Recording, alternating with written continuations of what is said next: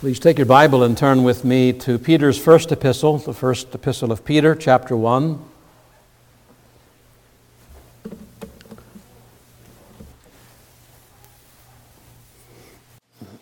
First Peter chapter 1, we'll begin reading in verse 1. This is God's Word. Peter, an apostle of Jesus Christ, to the strangers scattered throughout Pontus, Galatia, Cappadocia, Asia, and Bithynia, elect according to the foreknowledge of God the Father, through sanctification of the Spirit, unto obedience and sprinkling of the blood of Jesus Christ. Grace unto you and peace be multiplied. Blessed be the God and Father of our Lord Jesus Christ, which according to his abundant mercy hath begotten us again unto a lively hope by the resurrection of Jesus Christ from the dead, to an inheritance incorruptible and undefiled, and that fadeth not away, reserved in heaven for you, who are kept by the power of God through faith unto salvation, ready to be revealed in the last time, wherein ye greatly rejoice, though now, for a season, if need be, ye are in heaviness through manifold temptations, that the trial of your faith, being much more precious than of gold that perisheth, though it be tried with fire, might be found unto praise and honor and glory at the appearing of Jesus Christ, whom having not seen ye love, in whom, though now ye see him not, yet believing, ye rejoice with joy unspeakable and full of glory, receiving the end of your faith, even the salvation of your souls. The Lord bless that reading from his precious word for his own name's sake. Would you bow your head with me for a moment, please? Let's seek the Lord together. Father, in Jesus' name, we pray, we ask, we plead with thee to give us the Holy Ghost, filling, controlling our words, our feelings, our thoughts. Grant, Lord, to shut us in with thyself. Take away the wandering thoughts. Take away tiredness from the body. May we have ears that are wide open, alert, able to hear the still small voice of the Spirit speaking through his word. We pray that it will be a word that comes with richness to our souls. It will be a word that will feed the flock, strengthening them for the days that lie ahead. Only thou dost know what those days will bring. But we know our God, that whatever they bring, we have in thee and in thy word all that pertains to life and godliness. So now we pray, speak through thy truth for Christ's sake. Amen and amen. This section in 1 Peter chapter 1 deals with the subject of rejoicing in hard times, really hard times. The believers to whom Peter wrote were certainly going through them, times that you and I have never had to go through. However hard they've been, nothing like this. It was a day of great persecution for these Christians who were suffering very deeply just because they were Christians. That was what they were guilty of, nothing else, just because they were Christians. I was struck by the title of an op-ed piece that I read a number of years ago. It was, "How long will I be allowed to remain a Christian?" How long will I be allowed to remain a Christian? The author wrote in that article of the ever-increasing attack upon Christians in America. not Christians in Muslim countries, but in America. Whether or not the writer was a true believer, I don't know. There are many individual churches and groups and organizations that take the name Christian, but when you examine them in the light of Scripture, you find out they're not really Christians at all, just a name. But when it comes to this matter of the great tribulation, the great persecution, that is coming, and especially the persecution that Satan will unleash on God's people, it won't matter if they're Christian in name only. They will all be lumped together, whether true believers or not. If they just take the name Christian, they're going to be in his crosshairs. They'll all be treated the same, whether they are true or false. And this article described how Christianity is being, I quote, mocked, belittled, smeared, and attacked on a daily basis. He gave a few examples of the assault being made on those who profess to be Christians. I quote again from the article, a high school football coach is fired for taking a knee in prayer. A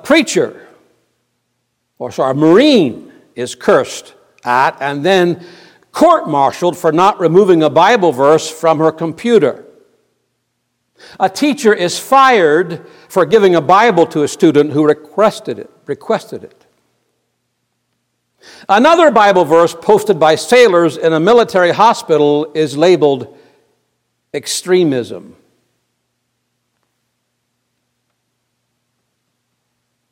That's in America. He went on to say, if you are a practicing Christian in the United States and open about it, you, your congregation, and your organization will become a target of some sort. It is only a matter of time.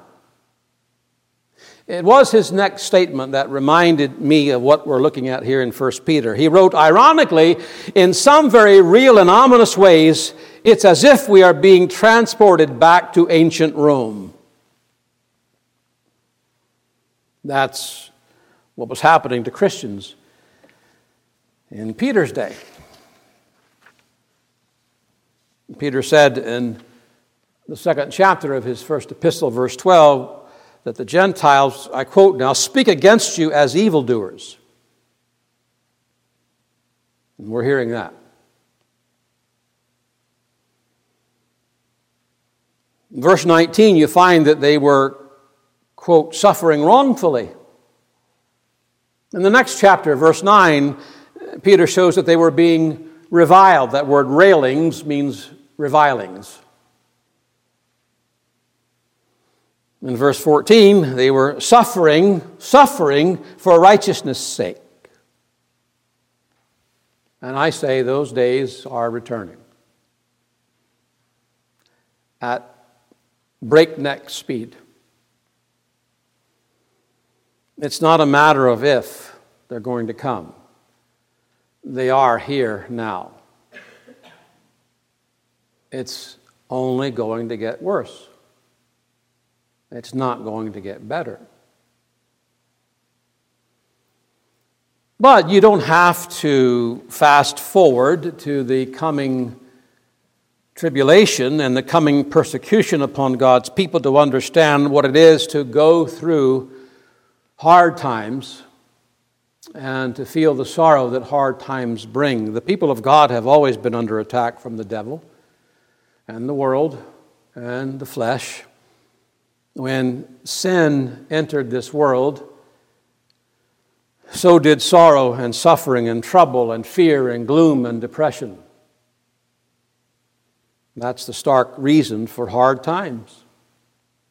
If sin had not entered, there would be no hard times. There would be no sorrow. There would be no suffering. There would be no persecution. It's not just the ordinary Christians of Peter's day who are going through extraordinary difficulties. It's the ordinary Christians of our day as well. But the Spirit's focus in this book is not the hard times. The Spirit's focus is actually the Christian can rejoice in hard times. That's the focus of the Holy Ghost as Peter develops this epistle on suffering. And that's what you find in verse 6. Yes, they were facing manifold temptations. The word means trials, all kinds of trials. But Peter said that they were greatly rejoicing in spite of that. Peter writes to believers who were going through difficult days to show them just how to rejoice in hard times. And that's something you have to learn to do. One of the reasons he gives is that we can rejoice in hard times back in the verses 3 and 4 is because nothing ever is going to change the fact that we are the children of God. We have been begotten again into a lively hope, but by our Heavenly Father, verse 3. And as His children, we have an inheritance, all the blessedness that is going to come with this eternal state of glory. We can rejoice because this inheritance is a sure matter as the throne of God is sure, reserved in heaven for us, verse 4. So in spite of how bad it gets, how much trouble comes through the attacks of the world, of Satan's armies, we can rejoice in the fact that we'll always be the children of God and all the privileges that come along with that. But that's not the only thing that Peter points out as a way of rejoicing in the midst of hard times.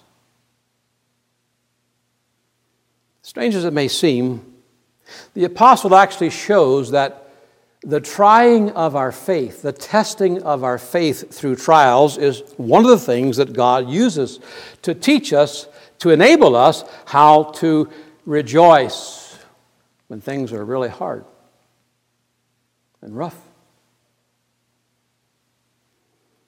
It's why our faith needs to be tried by hard times, why our faith needs to be tried by hard times, that I want to take up this evening with the Lord's help to show you just how the hard times, the manifold trials, the fiery trials can and they will become actual sources of rejoicing and not simply sources of repining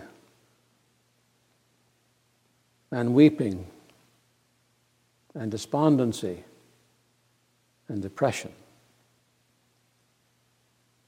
Hard times, let me say, are not just a reality of the Christian life. They are an absolute necessity of the Christian's life. Peter says in verse 6, now for a season, if need be, those words are worth underlining in my book, if need be, ye are in heaviness through manifold temptations. So I want you to take special note of what Peter is actually saying in that verse. It's true that the trials and troubles that come into the life of the child of God are so necessary to our faith. That is true. No denying that. We need them. But Peter is saying something more here. He is actually saying that the heaviness that comes from the trials is necessary. The heaviness that comes from the trials is necessary for us. If need be,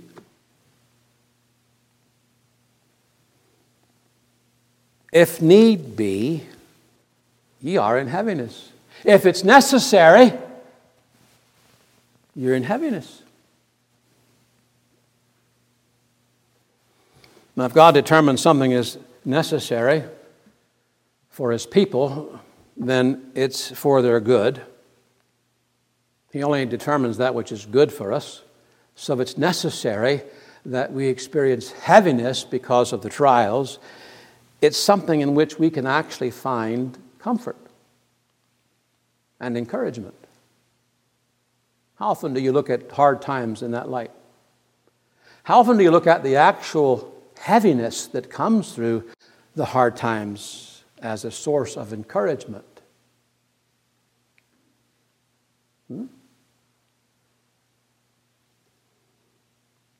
You see, hard times are hard because of how they make us feel. These Christians were in great heaviness because of the trials they were facing, and they needed it. They needed to feel the heaviness. We think, do we not, that if we could just be calm when our faith is tested by heavy trials and not be in heaviness of heart, it would be so much better.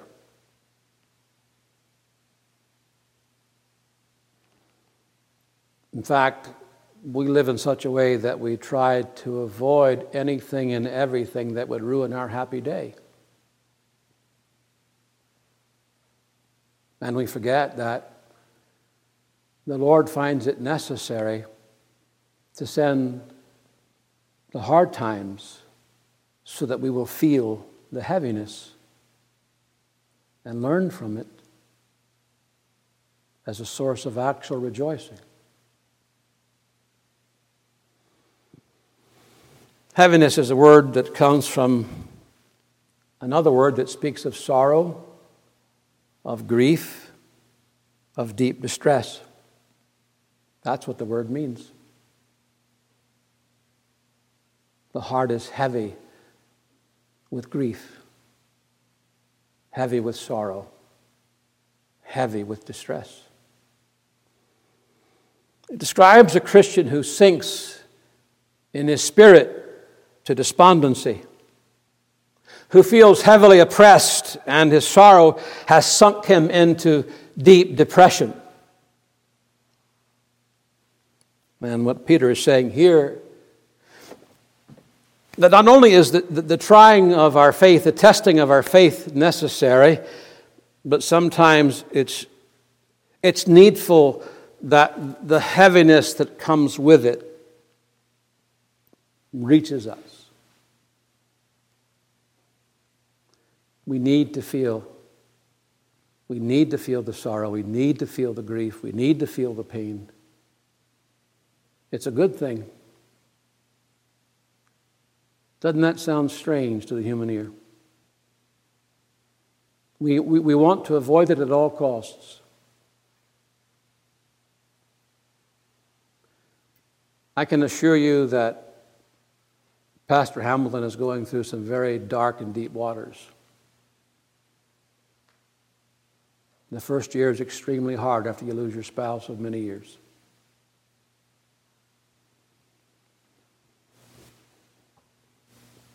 You would never, ever wish it upon someone. But it comes by the Lord's appointment, and it's necessary.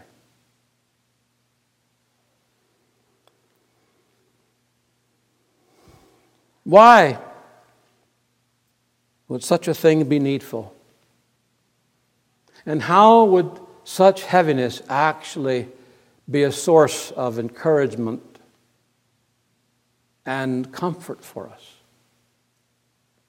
First, three things I want to leave with you. The heaviness is needful because it is part of us being able to enter into Christ's sufferings. That's something the Lord wants us to do, to actually enter into Christ's sufferings. We know that as God's elect, we have been predestined to be conformed to the image of His Son. That's a fact. In 2 Corinthians chapter 3, verse 18, Paul states that the Holy Spirit is indeed changing us into that same image from glory to glory. And we like to think about that transformation process on only one level, and that is likeness in holiness to Christ. That we act like Him, that we think like Him, that we talk like Him, that we walk like Him. That's what we think about being transformed into His image, being like the Lord. And it was Paul who said in Philippians chapter 3 that he pressed toward the mark for the prize of the high calling of God in Christ Jesus. And you read that chapter carefully, you'll find that that call for the high calling is perfect likeness to Christ. That's what it's about. I want to be just like Him. And that's the ultimate end, isn't it? When we see Him, we shall be like Him, for we shall see Him as He is. Perfect conformity to Jesus Christ. That thing for which we long will be given to us one day when we see the Lord. But you remember it was the Apostle Paul, while saying he counted all things but loss for the excellency of the knowledge of Jesus Christ, he went on to say that he wanted to suffer the loss of all things that I may know Him and the fellowship of His sufferings. I want to enter into the fellowship of His sufferings.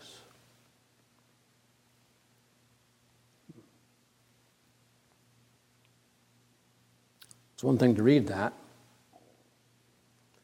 It's something else to honestly say, honestly, I want to enter into the sufferings of my Savior.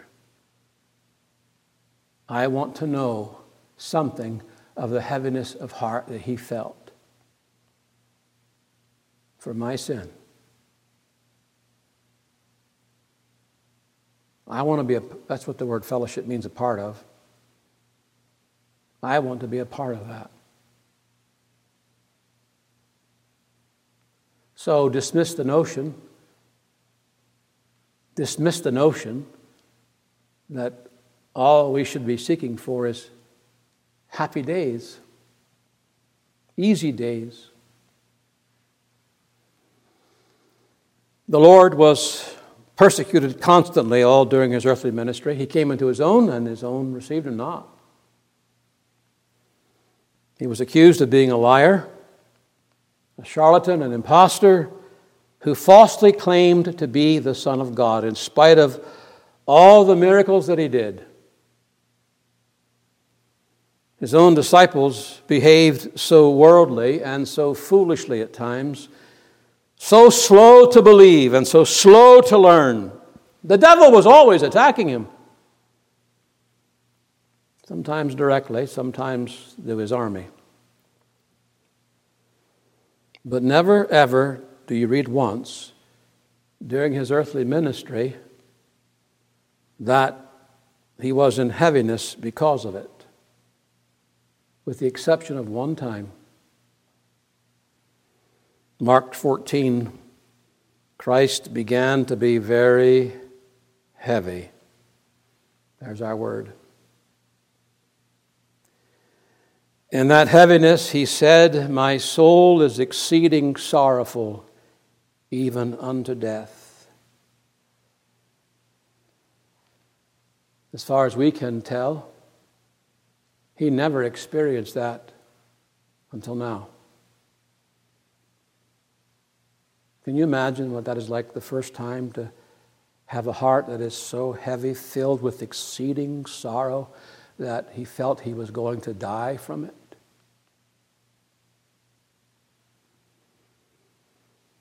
It was that heaviness that He wrestled with His Father in prayer and said, if it be possible, let this cup pass from me. It seemed unbearable.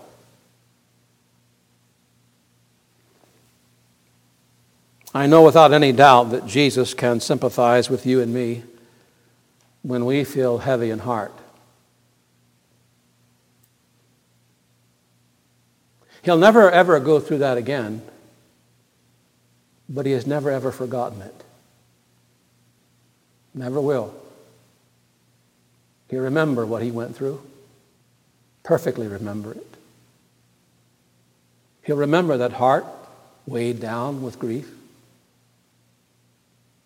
the unbearableness of it all, that He understands the prayer, if it be possible, let this cup pass from me. Lord, if it's possible, take this heaviness away. He understood the kind of sorrow that leaves you feeling you would just rather be dead than alive because you feel you can't bear it. But I also know that I'm going to understand His sorrow caused by my sin a little bit better and become like Him a little bit more as I experienced heaviness in my hard times. I get a little taste of what His heavy heart was like. And I want to be like Him in that as well.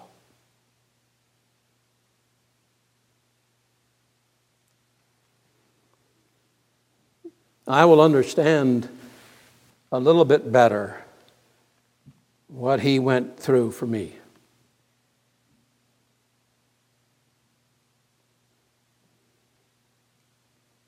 Secondly,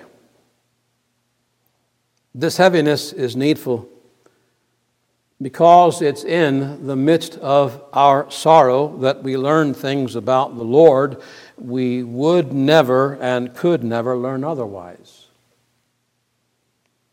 In the midst of the heaviness, you learn things about the Lord that you would not learn anywhere else.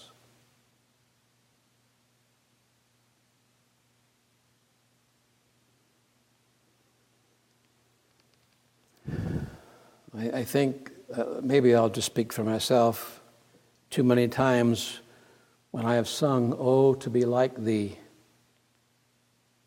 I didn't want this part of it.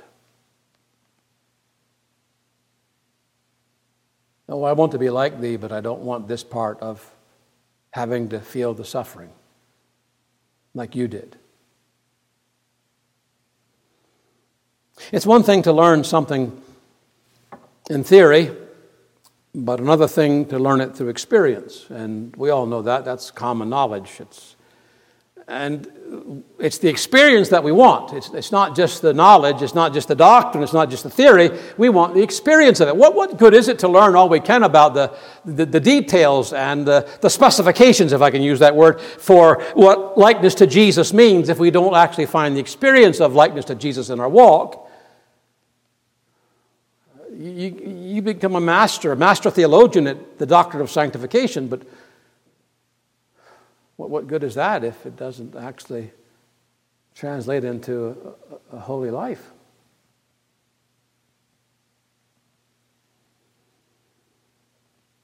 If our souls were never brought down into deep sorrow, if we never knew what it was to, like Elijah, sit under a juniper tree and feel hopeless, how could we ever come to experience the peace of God that passes all understanding, especially designed for our heaviness?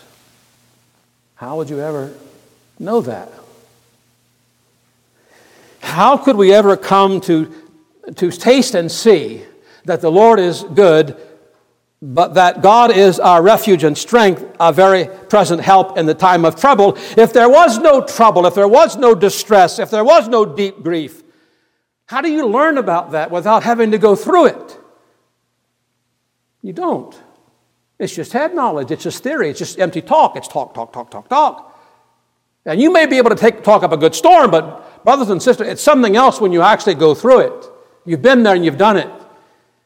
And you know what it's about. To sit with Elijah under the juniper tree. How would we ever come to know the experience of the truth?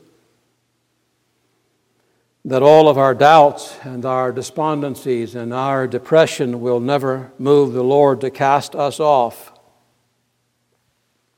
If we've never been in a place of heaviness and watched the Lord just lift us out of it.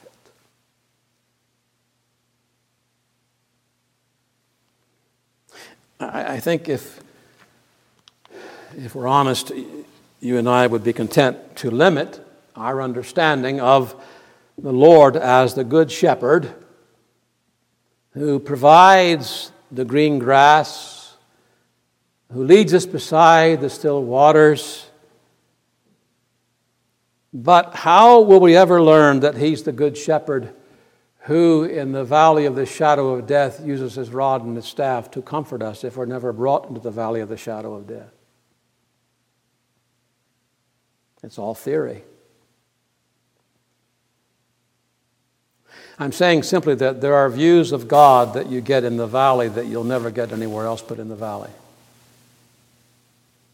You can read about them, and you can read what others go through, and you can understand their words. You can empathize, but you can't sympathize because you've never experienced it.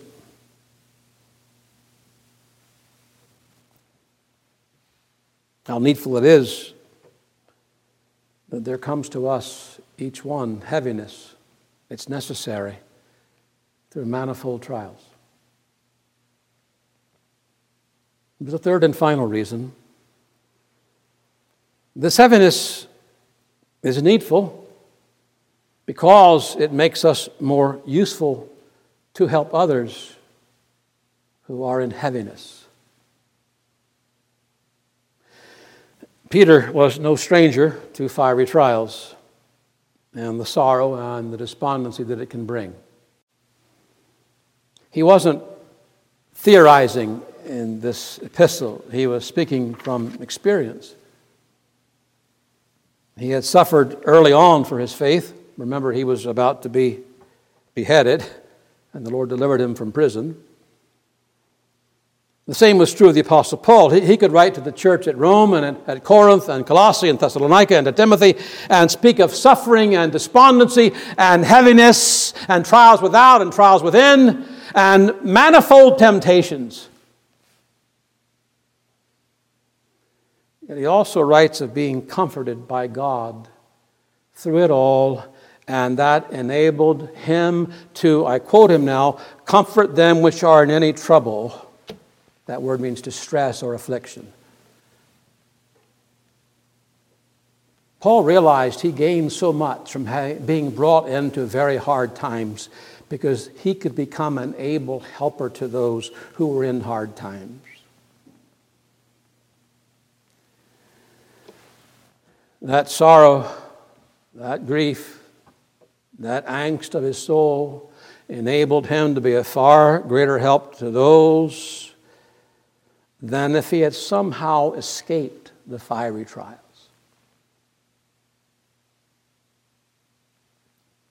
He could write about that thorn in his flesh that was so painful to him, he prayed for 3 times God to take it away. But he learned something from all that pain. In the midst of that suffering, I learned that my God is sufficient. And he had to learn that. The Apostle Paul had to learn that his strength was made perfect in his weakness. So do we. The fact is that as those who have been called by God to comfort one another and to weep with those who weep, if we're going to do what we've been called to do, then we need to experience the heaviness. We need to experience hearts that are weighed down with sorrow.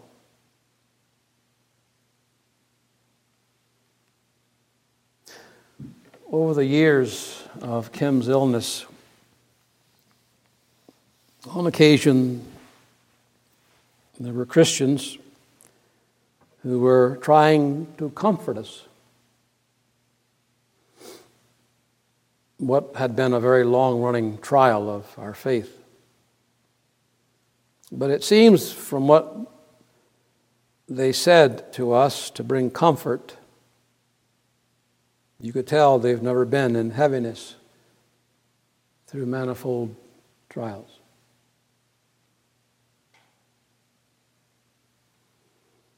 They've never sat with Elijah under the juniper tree and wished to die.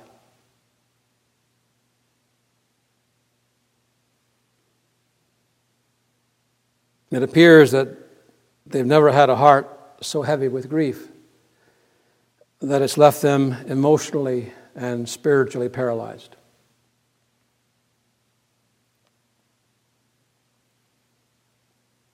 You see, the best ones to lift up the downcast are those who have been downcast themselves. When you have experienced depression, you will be far more sympathetic toward those who are depressed than those who have never entered into that dungeon. We need this heaviness to deliver us from insensitivity and pride and hardness of heart.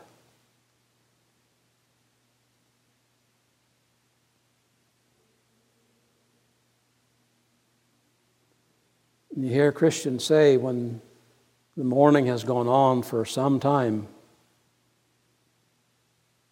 they need just to get over it and move on. Tells me something. They've never been there. They are clueless. And they're not comforters. Job comes to mind. His comforters, if they had just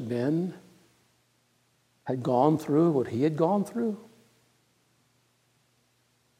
you wouldn't have found them so hard-hearted and accusatory.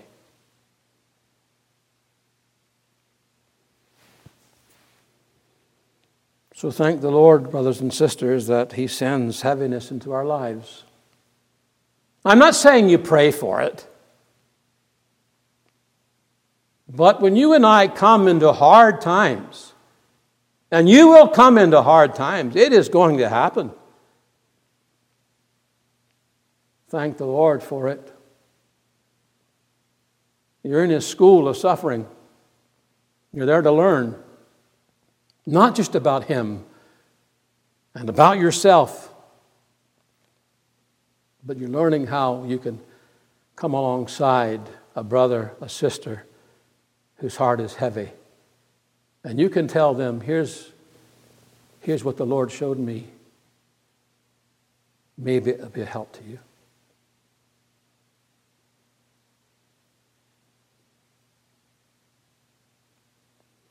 I was up at a Bible conference in the fall and had dinner one night with a family in the church and another couple in the church. And the other couple, both of them had lost their spouses. One, it was the third spouse they were on because they both died from death, an accident and cancer. It's amazing how you click, how you understand the very things that they bring up, that they went through. You understand. Is that not a good thing? I mean, is this not what part of loving the brethren is about? If loving the brethren, being able to draw alongside them and to be able to comfort them and to weep with those who weep? Surely it is.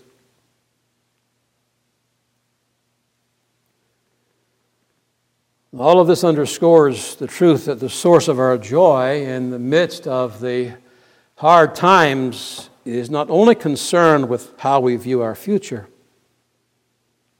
Peter writes about that, he does. In the midst of hard times, because of this inheritance that's just awaiting us in glory. But we can also rejoice in hard times because of how we view the present. And in the case before us just now, our rejoicing is linked to how we view our present heaviness, our present sorrow, our present pain. How do we view it?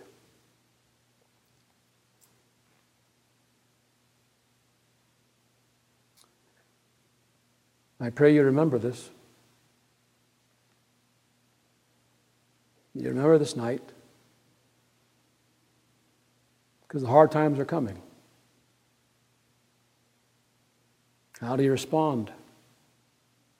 Lord, just get me out of this. Take this pain away. If needs be, it's necessary. You gain so much from it that you could not gain otherwise.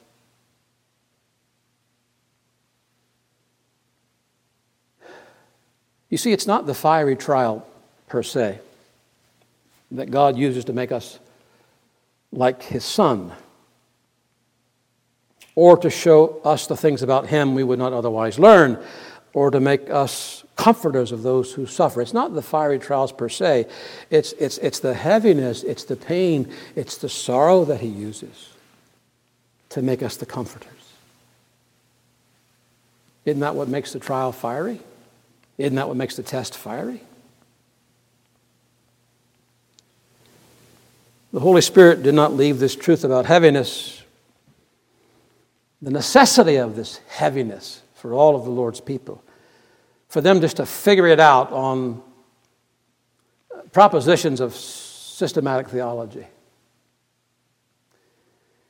He had Peter write those two Greek words, translated, if necessary, so that they would not miss the truth that they were necessary. The sorrows were necessary.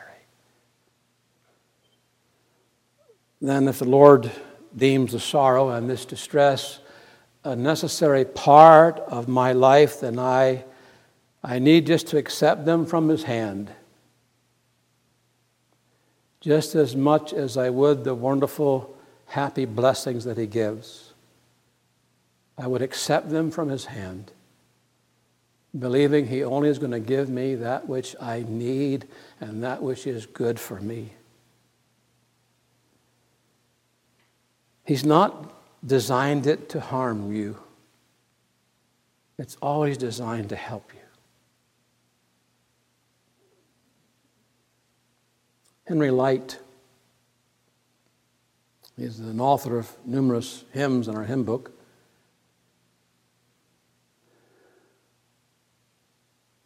Preacher, but had difficult times when he was just a boy. His father was a bad egg,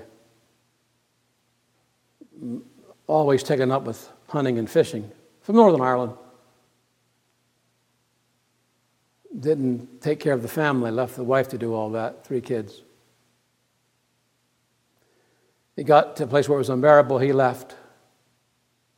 Before he left, the 2 oldest boys, he sent off to a school, actually near Enniskillen, near the Loch Earn. The mother took the youngest with her. He had to get some income. They didn't understand it all. He was just 7 at the time. He's away in some school. Mom somewhere. Never writes him. She'd grown sick. And she died. He never knew. She died.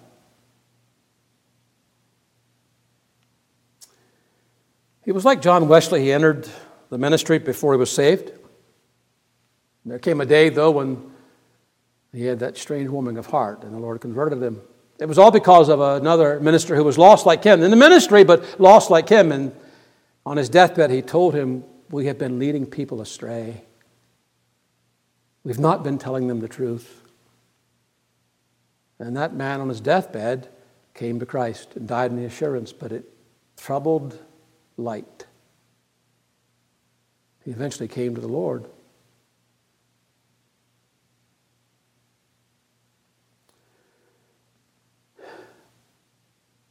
You know the hymn well. The line reads, "Man may trouble and distress me, 'twill but drive me to thy breast. Life with trials hard may press me, heaven will bring me sweeter rest. Oh, 'tis not in grief to harm me, while thy love is left to me. Oh, 'twere not in joy to charm me, were that joy unmixed with thee." He got it. He got it.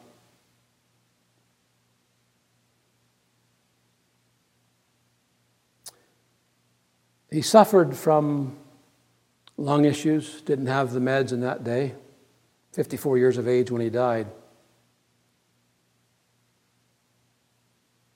"Abide with me, fast falls the eventide," was written as he watched the sun set toward the last days of his life. He knew he was dying. "Not in grief to harm me." That's how it always is, brothers and sisters. So when that trouble comes knocking at your door and that fiery trial just blows up in your life, how are you going to deal with it? Well, it's from the Lord's hand. The heaviness that you're feeling, that you want rid of so quickly, the Lord says, no, you need to feel this. You're going to learn things about yourself and about me and about others that you would not learn otherwise. You need it. Isn't that encouraging? But the Lord's actually going to do that to the things which terrify us. How good a God we serve.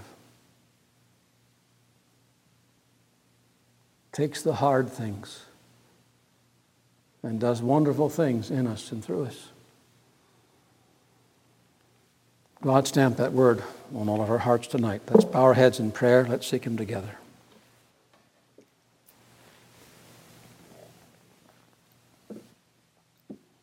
Father in heaven, take Thy word tonight, we pray. It's the preaching of the Holy Spirit that makes the difference, not so much that of the clay pot. Give to Thy people, Thou alone dost know what is before us. We know not what a day may bring forth, but Thou dost know. And we pray that Thou wilt grow in us that same heart, that same mindset that was found in the saints of bygone days. We need the heaviness at times. We need the joy, no doubt about that, Lord.